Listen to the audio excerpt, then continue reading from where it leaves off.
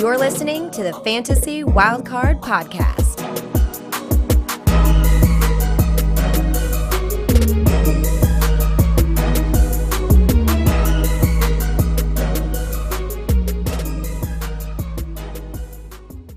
Hello and welcome to the Fantasy Wildcard Dynasty Show. I'll be a host this week. Matt, you can follow me on Twitter at MattFFDynasty.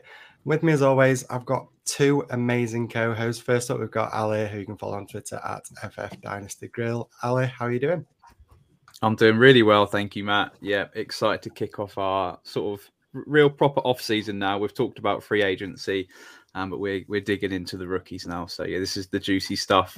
Got a great guest tonight, so yeah, can't wait to get going.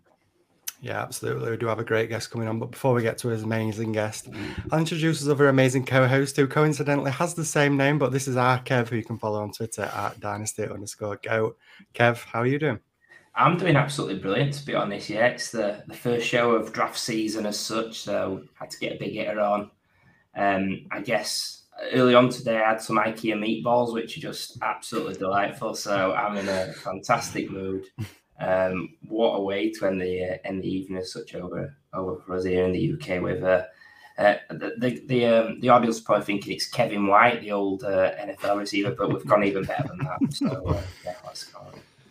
Absolutely, yeah. It sounds like you've had a great day, Kev, but like you mentioned, it's only going to get better with our amazing guest that's coming on. He's a writer at Football Guys, content creator over at the Debbie Royale, and the first ever winner of Tag's Rising Star Award. We give a warm wildcard return to Kevin Coleman, who you can follow on Twitter at daboys_22. Kevin, welcome back. How are you doing? I'm good, man. I just found out that IKEA has anything but furniture, so that's new. I didn't know. It's not a California thing out here. I like that, little meatballs, and you can like put together a little awning. But no, that's great. I appreciate you guys having me on. I love you guys. You guys are some of my favorites. So I'm always excited when I get the call. I get the call up and you say, hey, we need to talk about some rookies. No, absolutely. We need you on, Kevin, to let all the listeners know your wealth of knowledge on these rookies. I mean, we can let you know about IKEA and what that offers. You can let us know about what these rookies are going to do for us heading into next year. And that leads us on nicely to the start of the show, where we're going to be diving into this rookie season, and obviously the rookies that are coming in. And Kev, you're going to be letting us know your studs and duds. So basically the guys that you're going to be targeting and the guys you're going to be avoiding in your upcoming rookie drafts. So we'll kick straight things off, go to the quarterback position. Who's the stud quarterback that you're looking to target this offseason? Yeah, so going into it and looking kind of overall, like just right off the bat, it's going to be Bryce Young. And I think the reason why, when you're looking at like just ADP right now, he's getting drafted as the third quarterback. So I think that I like that. I think he's a value there. 104, 105 consistently. You can get there. If you haven't watched Bryce and if you're kind of like just getting into it, the biggest thing from him is he does everything well. He's just small. Like if he was not, 5'10", 200, like we'll put those in quotes. But if he wasn't that area, we'd be talking about him as being one of the better prospects ever. But as a strengths, awareness, out of structure playmaking, I think is what fits him really well. So like when he goes to a team, which maybe the Texans, maybe these play wherever he goes, like he's going to be able to make things happen outside of that pocket. And I think that elevates him from a fantasy perspective because he can run ish. Like you can see that he has the ability. He just doesn't want to take a lot of hits because if he does, he might die. So like that's where you're going to get into that. Like he could get hurt and you have those areas, but accuracy, this kid's got it all. It's just his size. But I think from an accuracy perspective, he can layer the ball at every different level of the field. Like he extends plays, gets outside the pocket. He's probably the best on the run because he's done it the most. Like CJ, these other guys, we haven't seen that outside the pocket stuff very much, but Bryce we have. So like he's a very safe prospect, but he's been my QB1 since he was a freshman in college. So like I was always on his train. I never really liked DJU very much, and I was always a Bryce guy. I've actually watched Bryce play in high school, so I'm definitely biased there. But like he's one of my favorite prospects ever, and I just think that when you get him, he's a gamer, and it's hard to measure that in spreadsheets, and I get that. But like he's got that it factor about him that he can elevate teams. Yeah, for me, we're not going to see Bryce Young get out of the top two picks in the real life NFL draft. We know just how good he's been in college. For me, he is the best quarterback in this class in terms of real life quarterback play.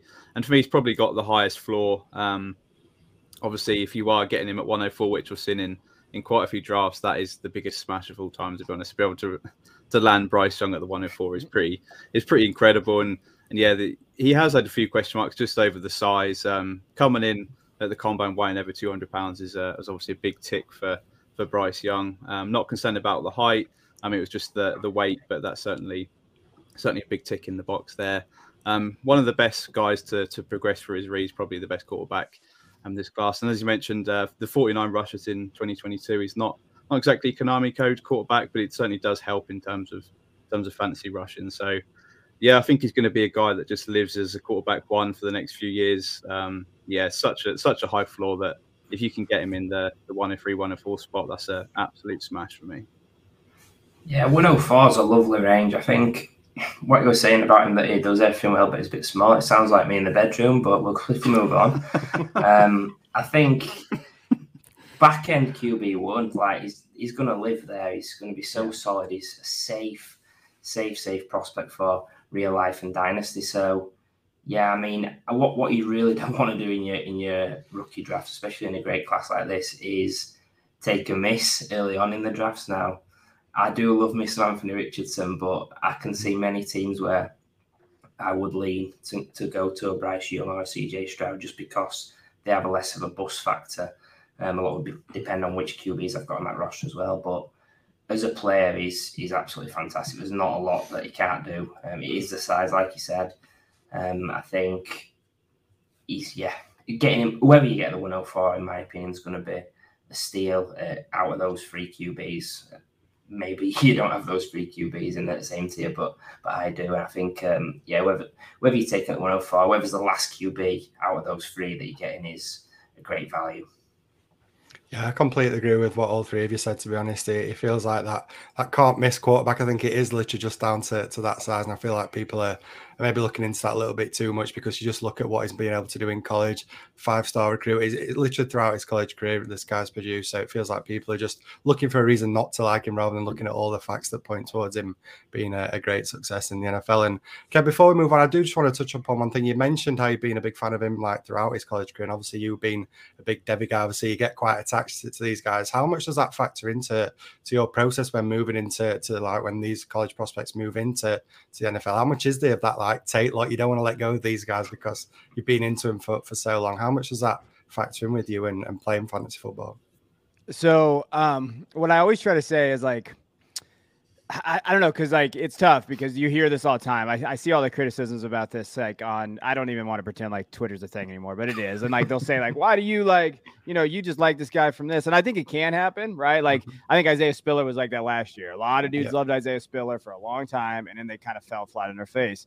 And I think it's just a mix. Like I think with Bryce, he's just someone that I felt like, hey, he's done it at every level. And I think the thing with me with the size thing is like, he's been this size since high school, and he was the number 5, 5-star kid. He went to Alabama, and he elevated. The thing with Bryce, and I know this wasn't the question, I'm sorry, but the thing with Bryce, when you're looking about in college, like he took Georgia's defense last year, the year before 2020, like that team that won the national title 2 years ago for Georgia, he beat that defense, and that defense is probably consistently ranked as a top defense ever the last 20 years. Like he took them, and then he almost took them to the brink. He just lost Jameson Williams in the national championship game, and he could have done it again. And I think that's one thing when we look at Bryce's profile that people like, this is the thing you don't see on the sheets, right? Like Dave Wright's going to yell at me, but you don't see it on the sheets. So what you don't see is that offense, and everybody says, well, of course Alabama has weapons. Well, they hadn't really. Like this year, they really struggled with weapons. Like Corey Brooks took a step back. Gibbs was probably their best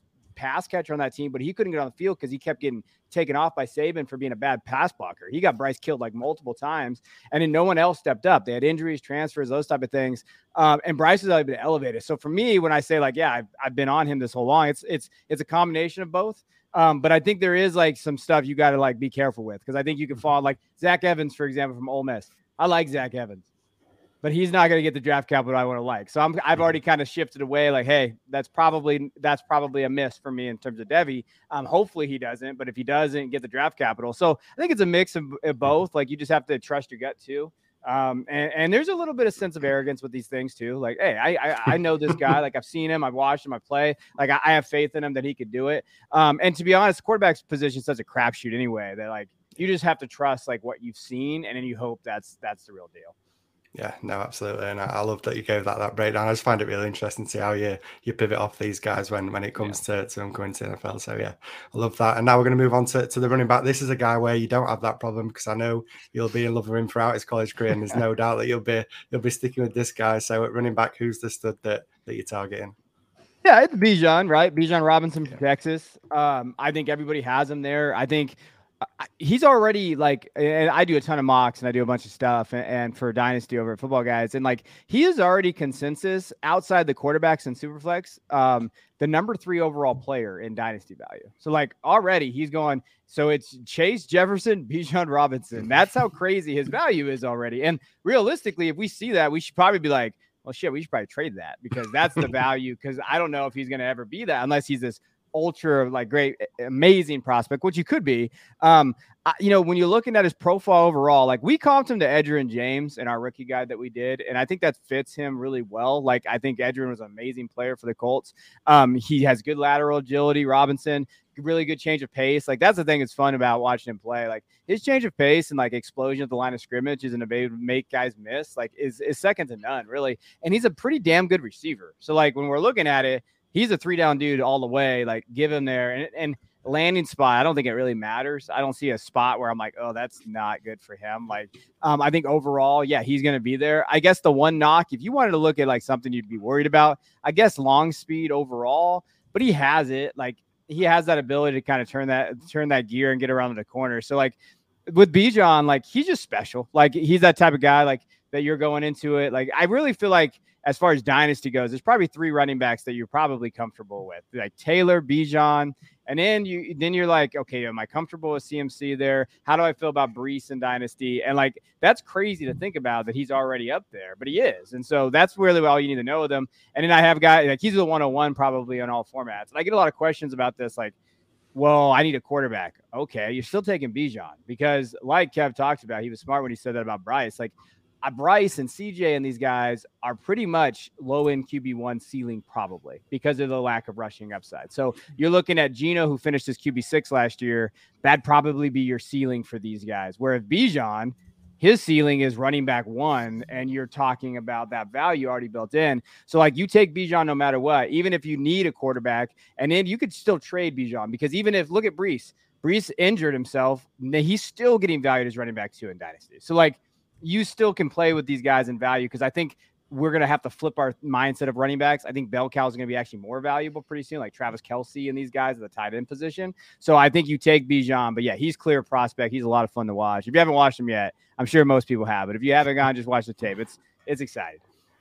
Yeah, just echoing what you said there, Kevin. Like, watch the tape. It's just some of the things he does is unreal. Like avoiding tackles, spinning out of tackles, just making defenders look despicable, really. Just stiff arms, everything you can imagine. Just outstanding tape. He makes catches down the field like wide receivers.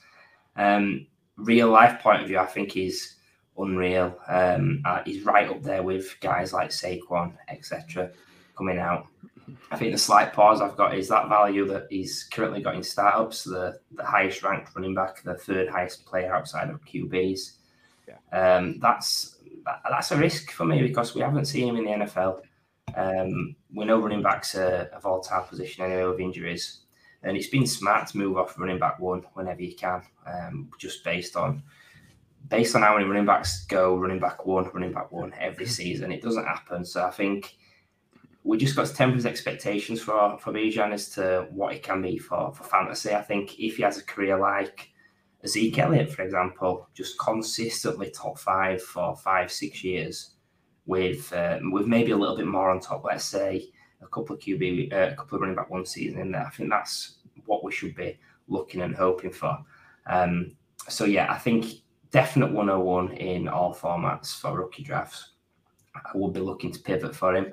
The other thing I just mentioned is that he's probably not the missing piece for a lot of these 101 teams. They're a 101 for a reason. So just be smart with that as well. Definitely the best running back called B. Robinson in the league. Unlucky Brian. And I can't wait till he's drafted by Jerry Jones trading up in the draft to the Cowboys. Yeah, I don't really have too much more to add to that. I mean, you all know, you all listen to different podcasts and different content. Everybody's talking about Bijan, how great he is, and rightfully so. He is one of these elite running backs that's coming into the NFL, and he's going to wow everyone when he's on the field. It's just like the two guys have mentioned, the two Kevs have mentioned already. It's the value is the one thing that you can maybe pick holes at because he is valued so high. You've just got to look back. Everyone's saying Bijan's probably the best prospect since the Saquon Barkley. I mean, let's just see how Saquon Barkley played out when he came into the NFL. Obviously, I love Saquon Barkley. He's my favorite player in the NFL, but you can't predict what happens when they get into the NFL. Anything can happen. So the fact that he is valued so high, if things don't play out early and if he picks up an injury, obviously you don't want that to happen. But there's just a lot of things that can happen. And when you're at the top, there's only one way to go from there in the end, and that's down. So I do fully get what you guys are saying. If you've got the 101, you probably don't need that running back. So maybe look at taking advantage of that value. We know Bijan's the highest value player in this upcoming rookie draft. So take advantage of that and maybe look to address other needs in other areas or positions that can maybe hold value a bit more. But yeah, on Bijan himself is a stud, and I can't wait to see him in the NFL. Yeah, there's really not too much to add really on Bijan. He's an amazing player. He's going to translate to the NFL really well. And as you mentioned, Kev, it's a rare breed these days to have them true 3-down backs, and he's going to be one of them. So his value is going to just be even higher than it would be normally. So yeah, not too much to add. Is the 101. You have to pick him in all formats unless you want to trade back and you are a team that are rebuilding. Certainly, I think you should be looking to trade off him in about 70%, 75% of the cases, unless you are just one piece or a couple of pieces away. So yeah, not too much to add on Bijan, but a question for you, Kev. It's a real simple one. Bijan Robinson is the best prospect since who for you? Oh, I'm going to cop out. I'll just say Barkley because I like Barkley coming in. I think Barkley when I was doing stuff like last year, I did a profile on Barkley and I compared him to Adrian Peterson because of the ACL tear and the RAS score and all of that. When you tie in the relative athletic score with Bijan, he's right there. And I think with his pass catching upside, he does mirror Barkley. Barkley's legit. Like Barkley I think he averaged over 80 targets at Penn State, and then we've seen him at the Giants. Unfortunately, I've had to watch him as a Cowboys fan on the Giants, and so he's legitimate in that area too. So I'll say Bijan, but that's weird because Bijan didn't get. I mean, I'm old, but I'm not I'm trying to think of where he got valued in Dynasty when Barkley came out. He wasn't getting buzz. He was getting buzz, but not number one, have to take him going in, first round of Superflex draft at 12. That is where you better hope he holds it, right? You better hope he holds that value. And I think, but I do think you're looking at the running back position now as a 1-year dating service, kind of just a quick, hey, I got you for a year. We'll see how this goes. That's really what speed dating, really. That's what running backs are now in fantasy football. It's speed dating. So that's also that. Right? Yeah, and quickly before we move on, Kev kind of hinted at Bijan going to the Cowboys. I'd be a fool not to ask you, obviously being a Cowboys fan, how would you feel if Bijan landed with your Cowboys? So I'm not a weird Cowboys fan out there would hate it. But I do think that we've tried this before with the running back position and with Zeke, and obviously it's not going to be a top 5, top 10 kind of deal. If he's there, I think you have to consider it. I think he'd be very good with Pollard. I think they do complement each other very well. You get that 5th-year option, so you're paying a running back $9 or $10 million on a tag. I get it. I think it could be, but we do have more needs, and this running back class is deep. If you can just get somebody else that falls there, and then you take one of these other guys 3rd, 4th round, like Eric Gray or something like that, or Zach Evans or Tank Bigsby. I feel like that would be more my desire. But I can't hate it. I still would root the shit out of Bijan Robinson, the Cowboys. So that's the other thing. Yeah, I mean, you might not need it, but I'd absolutely love it from a fantasy perspective if we did land there. And with that, another guy that I really love going on to the stud wide receiver that you've selected. Yeah, Jaxon Smith-Njigba. That's my guy. And that was my guy before he ran his 40, a week ago, and everybody's like, "Oh shit, look at he's fast." He's just when you're looking at the wide receiver position overall, I think JSN's the safest. Like, I think these other guys, it's tough. Addison, I think there's some question marks about his ability to kind of create separation. I don't know about his speed. Quentin Johnson, he lost 2 inches. And then you look at like, hey, you know, we thought he was 6'4" doing the things he was doing. Now we know he's 6'2" doing the things we're doing. And I like him. But do you like him enough to where you're comfortable saying, hey, that's my guy, I'm going to go grab? JSN to me is that he's going to just create targets. And I think we outsmart ourselves sometimes in this. Who does he play for? Oh, Ohio State. What do they produce? Oh, wide receiver 1. And it's that simple. Like, I think, you know, JSN can do that. I was a huge JSN guy last year. I mean, I've been on him since his freshman year, but I said 2 years ago, I was like, hey, he could be the second leading receiver. And he was right behind Wilson, and then Olave was there.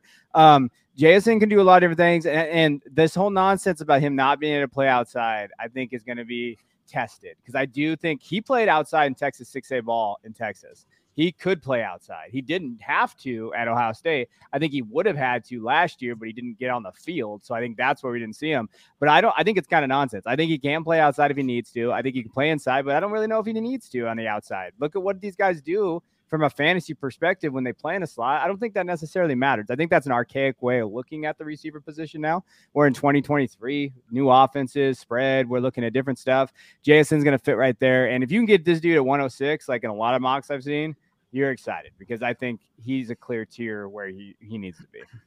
Yeah, no, you took the words right out of my mouth there. I think that the only knock I see that people have with JSN is always primarily being that slot wide receiver, but it seems to be the trap that we always fall into. You just got to look at, obviously, Justin Jefferson. He was labeled as that slot wide receiver and the way he did the NFL. And like you said, Jaxon Smith-Njigba, yeah, he has played predominantly in the slot, but like you mentioned, you just got to look at who he played alongside in 2021. When Chris Olave and Garrett Wilson are on either side, you don't really need to put JSN out there, to be honest, and there's nothing wrong with him being that dominant slot wide receiver. And you mentioned, I think he can be used on the outside as well. Looking at 2021, I had a look at the deep targets, and he had 18 targets, 13 receptions, 424 yards and 5 touchdowns. So that's 32.6 yards per reception. So I think he's got it within his realms of possibility of being an outside and being able to dominate on the outside and on the deep routes as well. So I feel like this is just the tip of the iceberg. People are viewing him as that slot wide receiver, but just wait. If he gets into the NFL, he does get those opportunities outside as well. I think the ceiling is potentially even higher than what people give him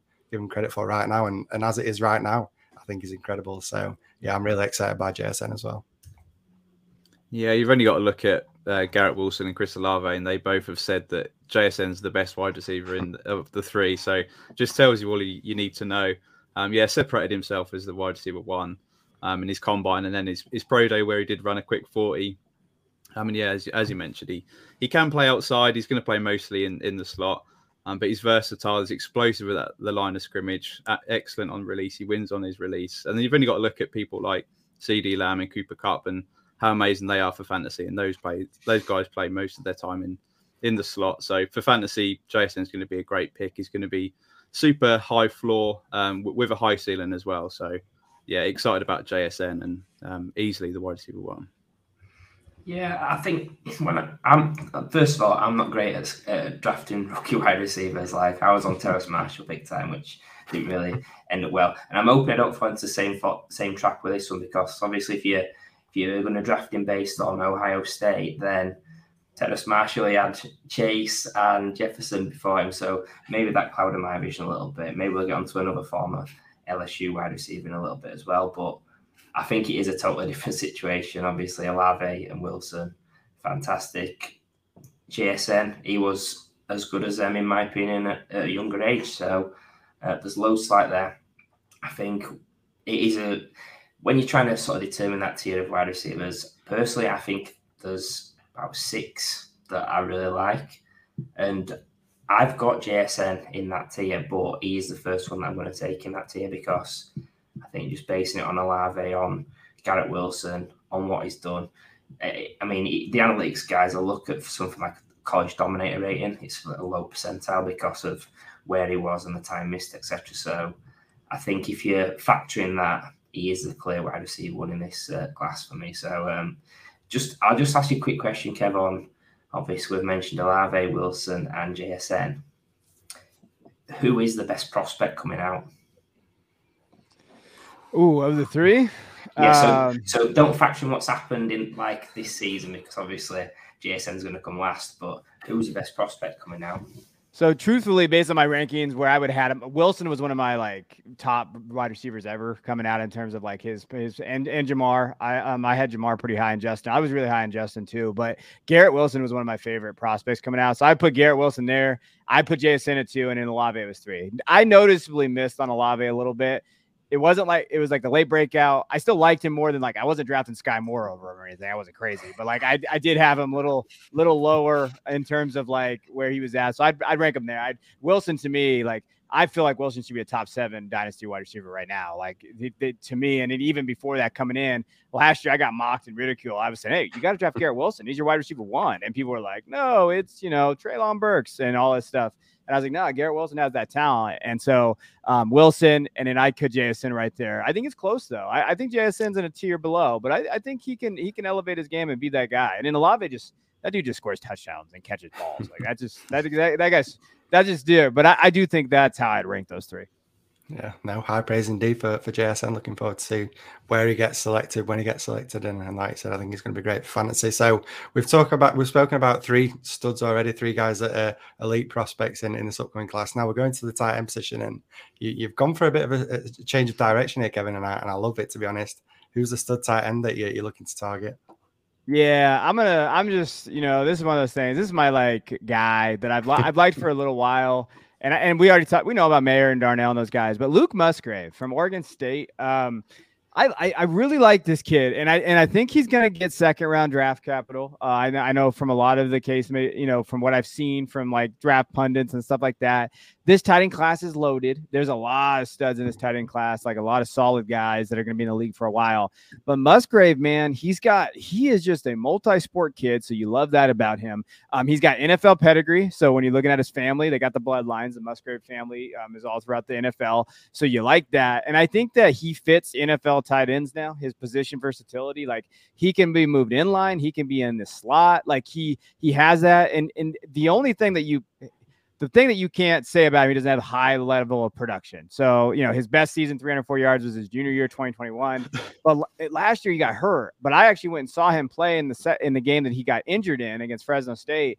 He could not be guarded. Like the defense was keying on, and they were double teaming this kid. They had nothing else on the outside, and Musgrave was just carving them up. And he was physical. I do think he needs to work on his run blocking to get out there. But if you're drafting this kid, you're looking at him as a Y tight end, use him all over the field, get him in the seam, kind of get him on the out routes, those type of things.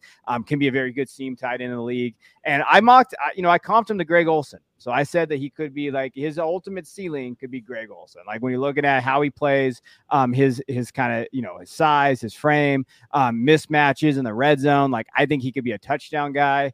Those are the things that you love about Luke.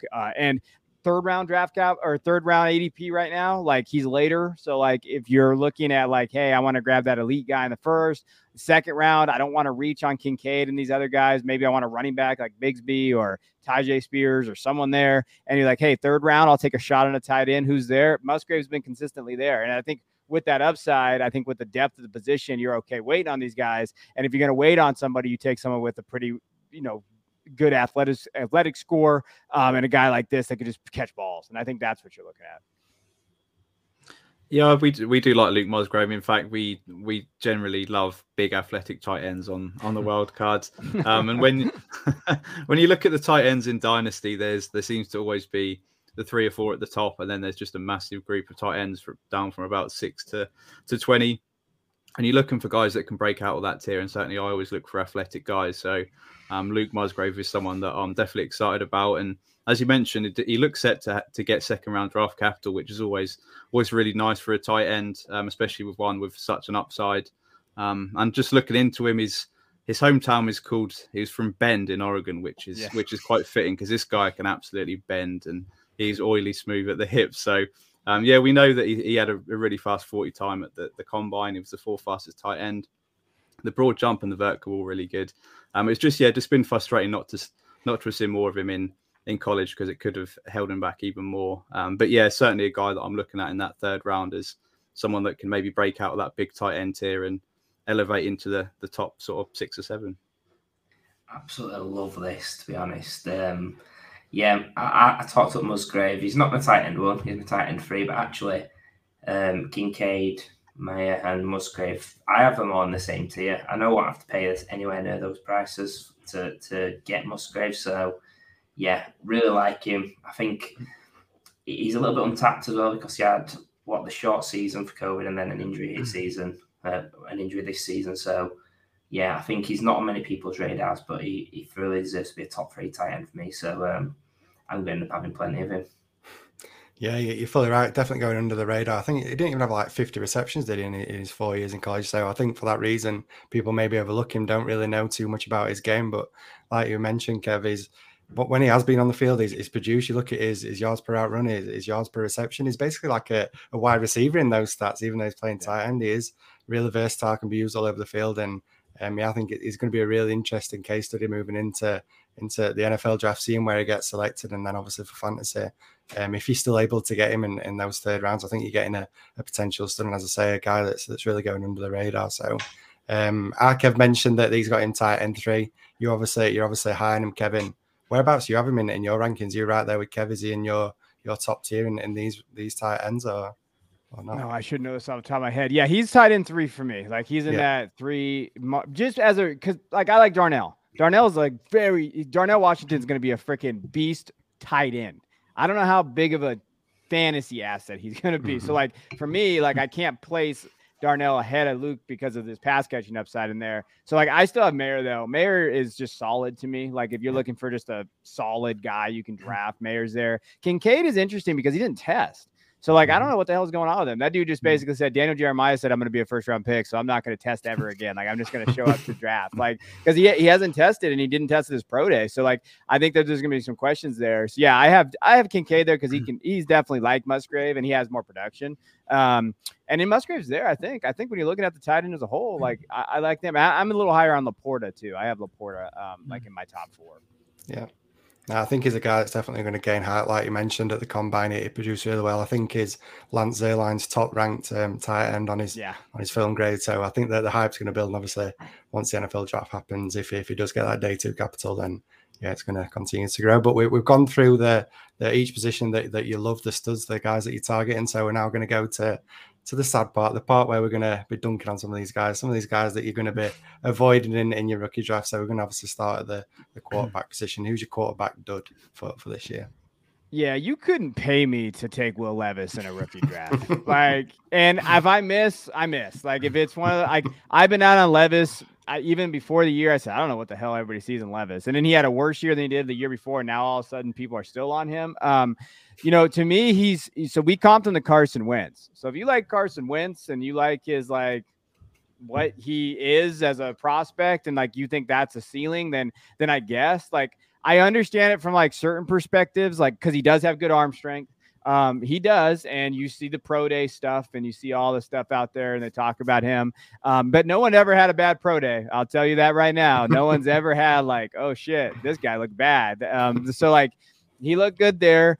He does. Now, I will say that of all these guys, like I think he has really good mechanics, but only when he has a clean pocket. When this dude gets pressured, it falls apart. So when you're just watching the tape, like that's where he struggled this last year. Kentucky had a pretty good offensive line in 2021. I think they ranked in the top 25 as their offensive line stats in terms of like pressures allowed. And then last year they were decimated. So they were at the bottom 75. And you saw, now I get offensive line's important for a quarterback, but like he has no ability to go outside of structure. So you saw the 10 interceptions. You saw his rushing take a big hit. Like people were talking about him being a rushing upside. Do you guys remember last year when people were talking about Sam Howell being like a QB1 because he could run? And I was what the hell is happening? Like, what is going on? And like I got like I remember saying like, what the hell is going on here? Like they were saying that with Levis too this year. And then like you can see that he's got functional athleticism, but he's not going to run anywhere. I think the biggest thing for me is like inconsistent, doesn't read defenses well, and I really think he has anticipation issues. And okay, this other nonsense about him not having like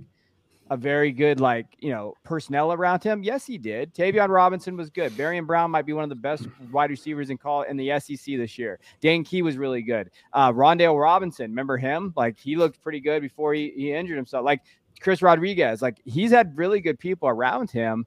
And he kind of needs everything to kind of come together. So like for me, like I get it. Like if you're late, it's the 110, 111. So I have him valued at the 110.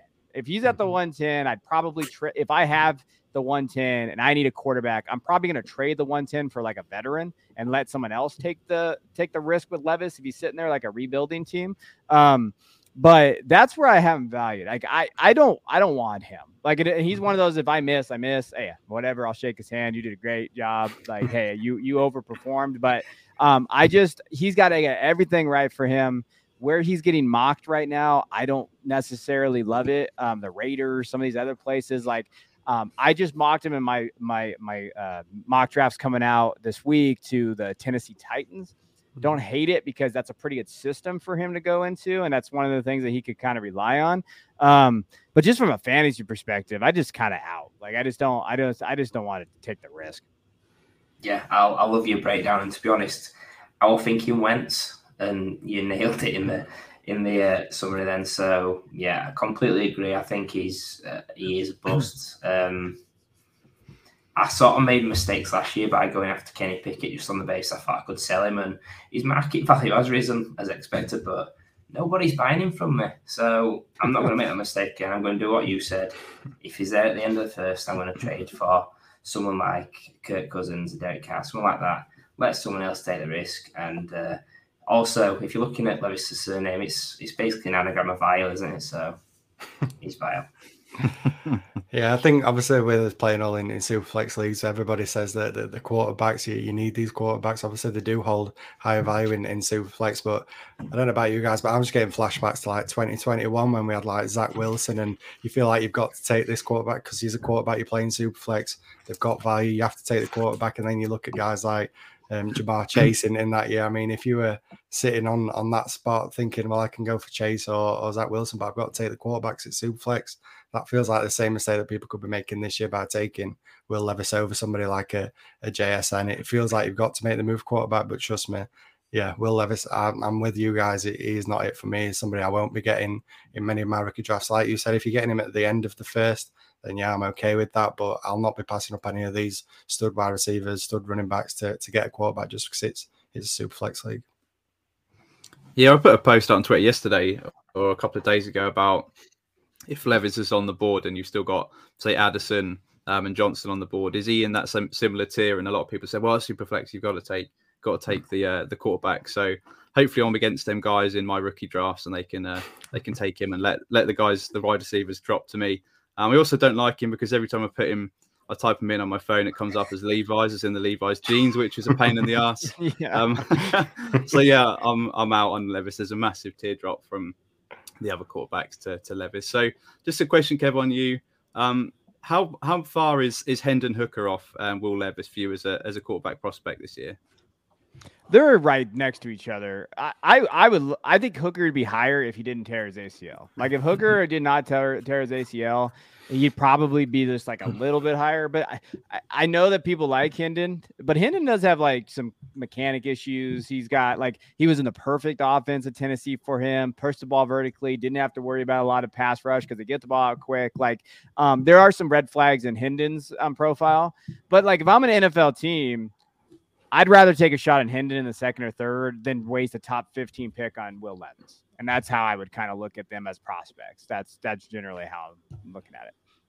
Yeah, no, absolutely. And I think I agree with Kevin, to be honest. I think I prefer the upside of somebody like Hendon Hooker rather than taking a shot at Will Levis at a higher price as well in fantasy. But with that, we've dunked on the quarterback. We'll move on to running back now that you're labeling as your dud, the guy that you'll be avoiding in your upcoming rookie drafts. Who's your dud running back? Yeah, and this has been my dud running back for this entire, last year. Sean Tucker. He's getting some weird buzz everywhere in fantasy. We have a few leagues where we draft before the NFL draft, and we drafted 3 weeks ago because we're stupid. And Sean Tucker went 104. And wow. Because of this pre-draft, like that was around that time. They're like, oh yeah, he's a great athlete. He is all this. And Sean Tucker has not run any of his stuff unless you call a camcorder on a field and posting his own highlight tapes and people trying to figure out what his 4.3 is or what a 40 was at 4.3 or whatever. Like that's a big red flag to me. And like when those things happen, these red flags pop up in your profile, and he already had a lot of red flags for me. Like we're out. And I think also from a fantasy perspective, I think guys liked him because he caught passes and he's very explosive. He has good athleticism and he can do those things. But from like a draft perspective, when the draft guys, because I'm in some groups where like it's just draft guys, like, and they hate fantasy, so they always talk crap to me. But like they're just draft guys, and they're really plugged in on the draft side. Like I remember, and I'll never forget this DM we got in the group. Like it was about probably beginning of January. This guy goes, "Why do people like Sean Tucker? He really struggles with his patience behind blocks." He's like, "Hey, second level, he really struggles with trying to find the seams." Like he's like, "I wouldn't touch this guy until like day 3." And like that started this kind of like thing in there of like draft guys are like, "Yeah, I don't know what people see in Sean Tucker. I don't understand it." And now we're sitting at probably what I think he'll probably get drafted behind, Tyjae Spears, maybe Eric Gray, maybe some of these guys. And to me, I don't think I've even drafted him in a mock. Like I don't want Sean Tucker on my roster. I think it's too many red flags. I think if you're comping him to anybody, the ceiling comp is kind of Miles Sanders with what he did with the Eagles. He gets on that roster, scores in the red zone, and does that. But to me, it's just too high. Some guys really like him. I had some people had him as a running back too, and that to me is just too much for me. Yeah, I'm right there with you, Kevin. He's somebody that's never really stood out to me. I think, like you mentioned, there was a little bit of buzz, obviously, all that thing on Twitter with him recording his own 40 time and showing those highlights is kind of building his own little bit of buzz. But I mean, when you're looking at him, there's not a great deal. Obviously, he does have the certain traits that stand out to you, but in terms of his production and everything, it's not like it doesn't wow you, I don't think, and it kind of just falls into that middle tier of running backs for me. But yeah, because he does seem to get that extended hype, it kind of just puts him at a range where I'm just not comfortable in taking that chance on him. And like you mentioned, obviously right now we're pre-NFL draft. If he falls to day 3, then I don't know how you can still be in on this guy, because he is just, like I said, he's just that middle of the road running back that while he has some good traits to him, he just doesn't really stand out for me from that solid tier of running backs in this obviously already a deep running back class. So yeah, I'm right there with you. I think with the hype and the value that he's currently at the minute, he's somebody that I'll definitely not be drafting, and I doubt that I'll have any shares. Might have to take one just in case, because you never know. But yeah, like you said, is somebody that, like you mentioned with Levis, I'll hold my hands up and say I was wrong with this guy if he does perform well. But for me, I don't personally see it at this moment in time. Yes, he seems to be going higher in the mock drafts that I've done than I like to take him. And yeah, it's just funny. We have to believe that he ran, 4.33. Just believe me, I've done it, guys. But yeah, 52 targets. I mean, you like to see that number, but sometimes he really doesn't look natural and comfortable catching passes. He's not a natural hands catcher. But he did have a big workload. And the only thing is he's pretty poor at pass protection. So you just wonder how much is he going to see the field with those issues. And he does make dumb decisions. And I think he's going to rely more than some of the other running backs on the actual landing spot. I think he needs to be in the right system on the right offense to really prosper. A bit like, as you mentioned, Miles Sanders did. So yeah, I'm out on the cost right now. Yeah, literally when you said Miles Sanders, the last two you've absolutely nailed. Like, you must be doing some sort of like mind control to me, but maybe it's a Kev thing. But yeah, I just agree with everything you said. Like, I think there was a lot of hype about him, and it seems as we've dug further and further into it that it's sort of the hype's gone now, and yeah, there's not a lot going in his favour really. I think red flags, probably 7th, 8th, 9th rookie taken in real life drafts. So yeah, it just depends where he goes in your rookie drafts. I think if he somehow scrapes day 2 and you're getting him at the end of round 2 in a rookie draft, I think that's fair game, but I can't see it happening now, if I'm honest. Yeah, no, absolutely. And Kev, you just mentioned there about red flags. We're going to move on to Kevin, your dud wide receiver. And this guy, we've been seeing plenty of his red flags coming to the surface in recent times. So who's your dud wide receiver? This one hurts, but it's Kayshon Boutte. Like when you're looking at what Kayshon, I was a big Kayshon guy just in terms of like his overall talent before he got injured his sophomore year. he was on his way to being the wide receiver 1 easily. Like, you know, explosive in routes, after the catch, you know, really good scheme versatility. Like, I thought he could play on the outside and the inside, like as a slot guy too. Like, and like he's dominant in the SEC. You're like, oh my God, this kid is really good. As a freshman, he broke out. Like, yeah, that kind of a breakout season. And like, you're like, okay, this guy's going to step up. And ever since that injury, there's been so many damn red flags. And I was looking past him. I was doing my best. I was like, all right, listen, he's going to go to the combine and this kid is going to just crush it. And then, you know what? He got to the combine and had one of the worst combines I've ever seen for a guy that needed it. Like, if you go into a job interview and you know you have to crush it and you show up out of, you know, overweight and just not ready to roll, like, that's a problem. Like, that's a huge red flag to me. And I see guys still talking about him as like an early second round pick. I don't know how you can invest that type of draft capital in what his profile was. Like, there's some draft people saying he's not going to get drafted, which I don't think is going to happen. But if he's, I mean, what are we like? If that's the case right now, you can't invest like a second round pick in this kid. And like, I get it if he's in the third and you have a couple extra thirds and you want to take a shot in Kayshon, that's fine. Because I think he's freaking talented when he's on. But when the hell is he going to be on? I think that's the thing with him. And I think that with him, it's all in his head. I don't think it's anything physical. I think it's mental. And with those type of things, you want to bet on those because we've seen these kids kind of fall off before. I'm rooting for him as a person, and I hope that he goes out there and balls out. Like, we comped him to Godwin, and I don't know, like, that's his ceiling before his RAS score and everything came out and his combine. But he could be that versatile kid if he steps up. But like, I just don't know how you can take a chance on him unless you have some extra capital that you're willing to throw on him. Like, and it's sad because I love this kid. Like, I was really rooting for him at the combine. But once he did that, like, I'm kind of out. Yeah, I mean, what is his agents? Well, the people advising him, if they knew he was going to be that poor at the combine, what were they doing? Because as you mentioned, he needed that for his stock, and it just made it even worse. It's just been frustrating because we seem to have been talking about Boutte for a long time as the next big thing to come out of LSU, and it just doesn't look like it's going to happen now. And yeah, there's a mystery there to be solved, and I think you summed up perfectly. It's in his head. It's whether he can sort out his head, get himself on a better playing field, and with the right organisation as well. And there needs to be a team that's going to take on his issues and try and sort him out. But we just know the talent's there. I mean, that game against, was it Ole Miss? 308 receiving yards was just insane. And you love what he can do on the field. He looks like he can catch the ball and it'll be a home run every single time. But then we just don't see it enough. It's in spits and spans, and then you add in obviously the off the field issues as well. And his contested catch rate is also pretty poor as well. So there's plenty of issues there. He's going sort of mid-second, sometimes early second round, and it's just far too high for me, especially if he's going to get low draft capital. So again, it's probably going to be a guy that I'm out on. Yeah, it's pretty funny that he's called Boutte and he's an info in it. It's pretty funny that, but yeah, just let's say he's a round 3 wide receiver and he's going early round 2 in your rookie drafts. He's just a bad bet at that price. Like if he's a quality wide receiver, he's going to go earlier than that in most cases. Yes, there are guys that go in round 3 in the NFL draft that are good, like Godwin, for example. But there's plenty that are terrible. I mean, his actual comp on NFL.com on line is Terrace Marshall. You know what happened to him? That's the second time I've mentioned him tonight. Go Terrace. But just a guy that a lot of risks to be going after at his current price in rookie drafts. A wide receiver spot as well, which we hear a term roster cloggers a lot if they're not in the top 50, 60.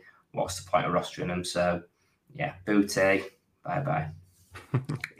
Yeah, it's funny that we're talking about Kayshon Boutte. It kind of circles back to what I asked you, Kevin, at the start about obviously being a Devy guy and that connection that you have to these players. I mean, I'm not the biggest Devy guy. Obviously, I follow you and all your stuff and the Devy Royale, but even I knew about Kayshon Boutte in that freshman year. And when he came out, he was the big buzzword and everyone was mentioning being the wide receiver one. He was going to be this great, the next great wide receiver to come out of LSU. And then obviously it's kind of took a derail and I've tried my best to cling on to him, like you mentioned, Kevin. Didn't really want to give up on him because you've seen the potential there and what he did from such a young age. But like you mentioned, that the amount of red flags that are coming out, the fact that he went to the combine and that was his make or break shot, and he failed at that. If he does fall in the NFL draft, like Kev mentioned, it's just a really bad bet to make on going for somebody like Kayshon Boutte, given what we've seen, the red flags there. Yeah, it's worth that low risk kind of move, like you mentioned. If you get him in round 3 of your rookie drafts, then yeah, maybe it is worth taking a shot on him, because we know the talent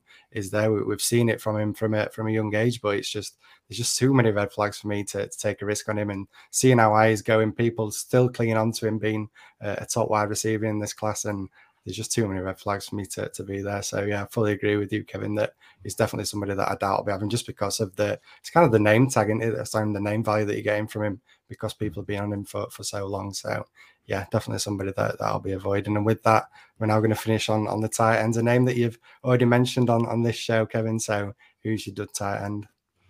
Yeah, I want to make it clear so I don't get canceled out there. I like Darnell Washington as like a tight end. Like I do. I think he's solid. Like I comped him to Martellus Bennett. So from Chicago, old Martellus Bennett. We love Martellus Bennett. Like I think that would be perfect for him. Like really good blocker. He'd be great in 12 personnel. So if he finds himself on a 12 personnel, I think he immediately gives them an upgrade on the run blocking part of it. I think he'd benefit from being in like a play action heavy system, kind of that allows him to exploit mismatches, one-on-one opportunities. Like if he goes somewhere like that, then you're really excited. I also think he'd benefit from going to a team that has, legit dudes on the outside. So the Bengals, right? Let's say they have Higgins and they got Boyd and they got Chase, where they can't get double team him in the red zone. Like those things would excite me. So like landing spot dependent, he might not be a dud anymore. If he goes someplace where I think that maybe he can be that touchdown upside guy in the red zone, then okay, maybe. But as far as like where he's going right now, I mean, I see him going as high as tight end 2. And to me, like, I do think he struggles. He has inconsistent hands at times. Like when you watch the tape, there is that. He did not command a very high target share. And again, this is where I kind of differentiate people that have watched college football and not looking at just the numbers. Yes, Brock Bowers was there. And yes, Brock Bowers did command a pretty big target share. And Brock Bowers is probably, according to the last Dynasty mock he did with Debbie included, he's tied in 3. That's how crazy Brock Bowers is getting valued right now. And for good reason. Brock Bowers is very good. But Darnell, like Georgia didn't have very good outside wide receivers. Like they have never really had good weapons on the outside. So Darnell should have still commanded a pretty sizable target share. And he didn't do that. Like last year, you did see kind of that bump up, 400 yards, 2 touchdowns. But even then, I think it was a lot because of the injuries that they had. And he did have it a little bit, but I just don't ever see him being that elite top 8 guy going into it. And if you're drafting him kind of tied in 2, like I just think for me, the value doesn't maybe work for fantasy purposes. So that's kind of why I'm out. Injury history as well. He has been banged up a lot. Even in high school, he got banged up. He's a big kid. Like you see this kid somewhere, he'd whoop your ass and kill you. Like he's going to get on that field and he's going to pop you. Like this kid is a legitimate dude, like athlete, going to get out there. This is strictly a fantasy take. I don't necessarily see him being a high fantasy output kind of guy that you can count on. Yeah, he's 6'10", 328 pounds. He's like the Undertaker, just like you said. He's a phenom, isn't he? I think real life he's going to be fantastic. I actually think he could sneak into round 1 of the NFL draft this year, just based on what he is as a potential weapon in the red zone. He could have a 10 touchdown season, of course he could, but volume wise, I think teams are better suited to use him as a blocker in 12 personnel, like you mentioned, and get the most out of him that way. It gives me vibes of some like the bigger OJ Howard, someone that's great in the run game. Maybe never going to be a top 5 tight end. He might have a tight end 6 season. I think Howard was close to that before I got injured one of the times. But yeah, I think when you've got other guys going behind him like Musgrave, like Laporta, it's a safer bet to take one of those guys that actually catch passes. Yeah, again, completely agree. For me, this is going to be the biggest red herring out of all these players, I think, in fantasy football, because like you mentioned, that the size, the athleticism, people are going to absolutely fall in love with him for that. He's such a big dude. He's going to be a potential red zone threat. But because he is so athletic, like Ali mentioned earlier, we fall in love with these athletic tight ends in fantasy. He's probably going to get that round 1 draft capital. Everything's going to point towards him being a stud. But then, like you mentioned, Kevin, does that then turn into fantasy points, that's where I question it. If you're in a points per block league, then yeah, you're going to love him. But I think he is going to be better for the NFL than he is for fantasy for the reasons you mentioned. We don't really have a great deal on him in terms of his production in college, so that's a red flag for me. But as I say, there's going to be a lot of things that are going to make people think, yeah, this is a can't miss kind of bet on a tight end in fantasy. But I think when you dig a little bit deeper, there's a lot of reasons to be concerned with him for fantasy. But like you mentioned, in the NFL, it's going to be a lot of fun to watch. But whether that turns into fantasy points, I have my doubts. Yeah, I think I saw him actually mocked to the Packers this week at pick 15, 16, whatever they've got. I mean, if he lands there, it's just going to shoot up his ADP even more, which will mean that I'm out even more on him right now. And then he had that pretty spectacular one-handed catch at the combine, which was everyone's like, wow, look how good he is. But yeah, he's going to be a better real life tight end, in my opinion, as well than a fantasy producer. So just he's going slightly too high for me, so I'll definitely be out. Yeah, that brings us to the end of the first section of the show. But now we're going to move on to the exciting part of the show, the part that we're going to put Kev on the spot here. This is the fantasy wildcard section. So we're going to get Kev to give his fantasy wildcard section, the player that their dynasty value is going to improve the most in 2023. Now, Kevin, obviously, there's a few names that we've said you can't have because obviously we've had guests on before. We don't want people picking and choosing the same kind of players, but you do have a pretty good selection of players to go for. So who is your fantasy wildcard selection? Yeah, I gotta fix. I did not do good in this last year. I picked, well, I think I picked Juju, and I think he finished exactly the same spot. So that represents everything you want to know about Juju. I'm gonna go Jerry Jeudy. So I'm taking Jerry on this one. I've never been a Jeudy stan, so don't yell at me out there. Like, I've never actually been a Jeudy guy. I don't have any Jeudy. I just did a video on him for Football Guys. I was diving into the numbers, and like I think, if anybody's primed for a breakout, like if anybody's primed for that kid that can step up, be the number one target getter on the team, if they do move off of Sutton, if he's in, Peyton's offense, like there's so many things that you love to see about Jerry Jeudy going forward. This is the year. So like, that's my analysis. This is the year. If Judy's going to break out, he's in a good system. I think they're going to have in Peyton's offense where he can actually earn those targets. If he stays healthy, it would shock me not to see Jeudy jump up into that top 12, maybe like in that 12 to 15 range, like in value. Like if all those things align for him, like I know a couple of my buddies that are pretty high on Jeudy, like someone just, Nick P2W Fantasy, he just traded Jeudy, or he traded T Higgins for Jeudy in a second. And I think that's high praise for Jeudy. And I think if he can kind of go out there and if you're looking at points per game, Jeudy could be there. So I'll take Jeudy and just take the shot on him and hope that he falls through. Yeah, no, I think that's a great bet to make. Obviously, people are going to be down on the Broncos because of what happened last year and Russell Wilson having that down year. But like you've mentioned, with Payton coming in with that offense, I think he's in a prime position to take that step forward. Obviously, you being that Devy guy, he was obviously a highly regarded prospect as well. So hopefully we can see that end result that we've been hoping for since he came into the NFL. And like you mentioned, the system that he's in now with Russell Wilson hopefully taking that step forward. I think it's a great bet to make. So hopefully, if we get you back on next year, Kevin, we can be saluting your selection rather than just that mid-tier selection that you made last year. But yeah, absolutely love the pick. And with that brings us to the end of the show, where we've obviously had Kev come on and talk about the upcoming rookie classes, studs and duds from this class. So before I let you go, Kevin, please do let everyone know where they can find you, anything that you might want to plug or that you're working on at the moment.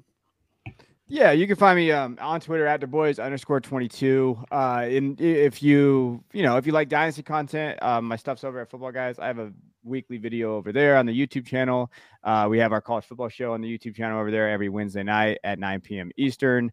And then we have a Patreon for Devy stuff. So we just released a guide. We do a manifesto every year, and it's turned into bigger this year. So we're already up to 311 pages in March of all kinds of different content for everybody. It's $3 a month. And we also have Dynasty content in there now. We just released a combined Dynasty Devy ranking. So if you played in college football leagues, you can kind of trade values the hardest, I think, for everybody. Like, what the hell is this freshman quarterback ranked compared to Russell Wilson? So we went in there, me, Jay Stein, and Christian Williams, we have a consensus kind of Dynasty Devy ranks, and I think it's good to kind of see value. So if you like that, it's pretty cheap. You can just go on there, check it out. You can find it in my profile on Twitter. Love it. Yeah. Ali, Kev, any final thoughts on today's show? Ali, we'll start with you. Yeah, I mean, it's always good to get a proper good-looking Kevin come on, and it's always fun when you come on, Kevin. So yeah, cheers for jumping on with us today. Talk about our first proper rookie show. And yeah, your content that you're producing is absolutely brilliant. So if anyone's not following, then jump in and pay up for the Patreon. Yeah, just echoing what Ali said. What a great guest! Just so knowledgeable. We had to kick off draft season with someone super knowledgeable and an expert. So we've got the right guy. But like I said, best Kev we've had on for quite a while, to be honest, probably since you last year. But yeah, just if you're not following Kev, please do. What a great follow, what a great guy as well. Yeah, and I'll finally just echo that. Thank you for coming on, Kevin. You know that we're all big fans of you and the work you do with Devy Royale, the football guys. Yeah, you're a big part of the help that I get in Devy. I always tend to lean on your stuff because I do obviously rate the things that you're putting out there. So thank you for coming on. It's been an absolute blast. I enjoyed that you didn't really slam me too much on this show, but now I've got some ammunition. I've got your duds and studs. So if any of these go wrong, don't worry. I'll be putting that all over Twitter and dunking on Kevin because he loves to do it to me. But yeah, thanks for coming on again, Kevin, and thank you for tuning in. Be sure to follow and subscribe on Twitter and YouTube at Fantasy Wildcard, at Wildcard Dynasty. Join us for our show every Wednesday. And yeah, thanks once again. Have a good one, and we'll see you again soon.